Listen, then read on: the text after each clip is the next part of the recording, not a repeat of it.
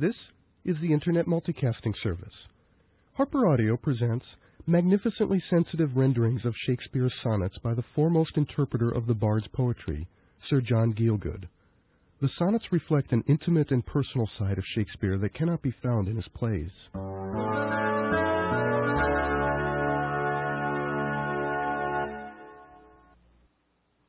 A woman's face with nature's own hand painted hast thou, the master mistress of my passion.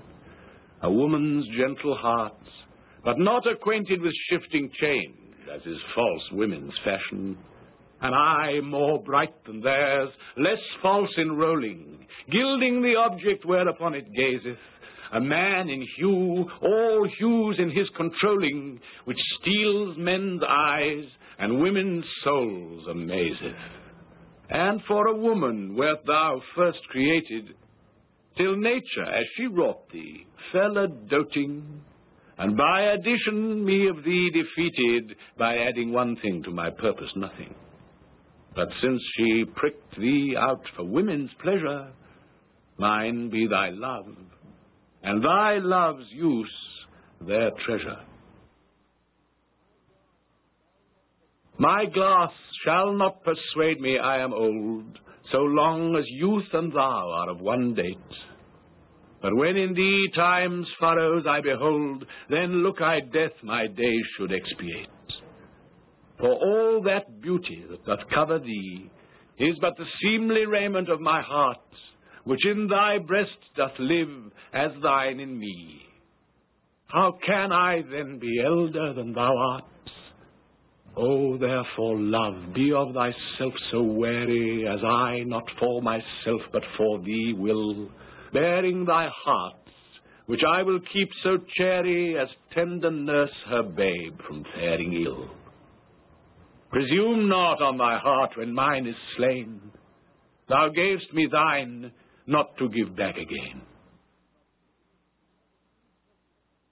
As an unperfect actor on the stage, who with his fear is put besides his parts, or some fierce thing replete with too much rage, whose strength's abundance weakens his own heart, so I, for fear of trust, forget to say the perfect ceremony of love's rites, and in mine own love's strength seem to decay, o'ercharged with burden of mine own love's might. Oh, let my books be then the eloquence and dumb presagers of my speaking breast, who plead for love and look for recompense more than that tongue that more hath more expressed. Oh, learn to read what silent love hath writ. To hear with eyes belongs to love's fine wit. Mine eye hath played the painter, and hath steeled thy beauty's form in table of my heart. My body is the frame wherein 'tis held, and perspective it is best painter's art. For through the painter must you see his skill, to find where your true image pictured lies, which in my bosom's shop is hanging still, that hath his windows glazed with thine eyes. Now see what good turns eyes for eyes have done. Mine eyes have drawn thy shape, and thine for me are windows to my breast, where through the sun delights to peep, to gaze therein on thee. Yet eyes this cunning want to grace their arts. They draw but what they see, know not the hearts. Let those who are in favor with their stars of public honor and proud titles boast, whilst I, whom fortune of such triumph bars, unlooked for joy in that I honor most. Great princes' favorites, their fair leaves spread but as the marigold at the sun's eye, and in themselves their pride lies buried, for at a frown they in their glory die. The painful warrior, famous for worth, after 1,000 victories once foiled, is from the book of honor raised forth, and all the rest forgot for which he toiled. Then happy I that love and am beloved, where I may not remove, nor be removed. Lord of my love, to whom in vassalage thy merit hath my duty strongly knit, to thee I send this written embassage, to witness duty, not to show my wit. Duty so great, which wit so poor as mine may make seem bare, in wanting words to show it, but that I hope some good conceit of thine, in thy soul's thought all naked, will bestow it. Till whatsoever star that guides my moving points on me graciously with fair aspect, and puts apparel on my tattered loving, to show me worthy of thy sweet respect. Then may I dare to boast how I do love thee. Till then, not show my head where thou mayst prove me.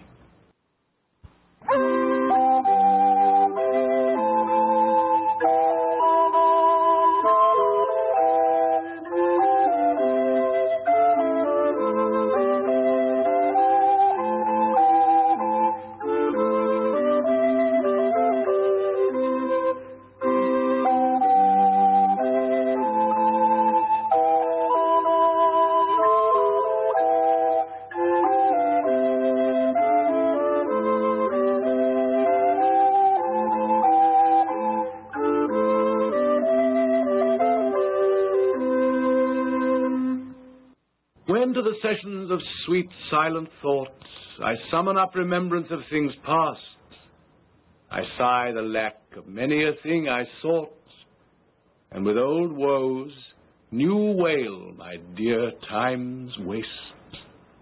Then can I drown an eye, unused to flow, for precious friends hid in death's dateless nights, and weep afresh love's long since cancelled woe, and moan the expense of many a vanished sight. Then can I grieve at grievances foregone, and heavily from woe to woe tell o'er the sad account of fore-bemoaned moan, which I new pay as if not paid before. But if the while I think on thee, dear friend, all losses are restored, and sorrows end. Thy bosom is endeared with all hearts which I by lacking have supposed dead, and there reigns love and all love's loving parts, and all those friends which I thought buried. How many a holy and obsequious tear hath dear religious love stolen from mine eye as interest of the dead, which now appear but things removed that hidden in thee lie. Thou art the grave where buried love doth live, hung with the trophies of my lovers gone, who all their parts of me to thee did give. That due of many now is thine alone. Their images I loved, I view in thee, and thou, all they, hast all the all of me. If thou survive my well-contented day, when that churl death my bones with dust shall cover, and shalt by fortune once more resurvey these poor rude lines of thy deceased lover, compare them with the bettering of the time, and though they be outstripped by every pen, reserve them for my love, not for their rhyme, exceeded by the height of happier men. Oh, then vouchsafe me but this loving thought. Had my friend's muse grown with this growing age, a dearer birth than this his love had brought, to march in ranks of better equipage.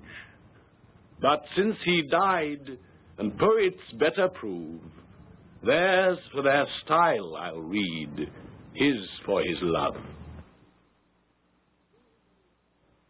Full many a glorious morning have I seen flatter the mountain tops with sovereign eye, kissing with golden face the meadows green, gilding pale streams with heavenly alchemy, Anon permit the basest clouds to ride with ugly wrack on his celestial face, and from the forlorn world his visage hide, stealing unseen to west with this disgrace.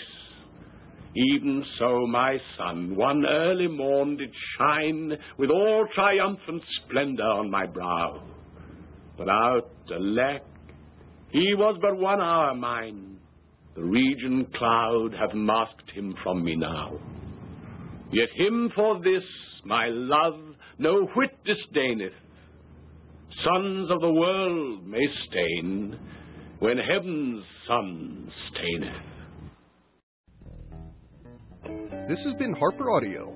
HarperCollins is the copyright owner of this recording and has consented to a limited distribution of HarperAudio as an 8 kHz computer sound file on Internet Town Hall.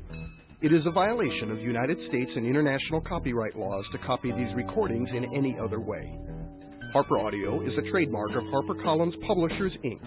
To order a copy of this tape or to request a catalog of all HarperAudio spoken word cassettes, please call 1-800-C-HARPER or 717-941-1214 or send mail to harper@town.hall.org. This has been a production of the Internet Multicasting Service. Support for HarperAudio is provided by HarperCollins and by Sun Microsystems and O'Reilly & Associates.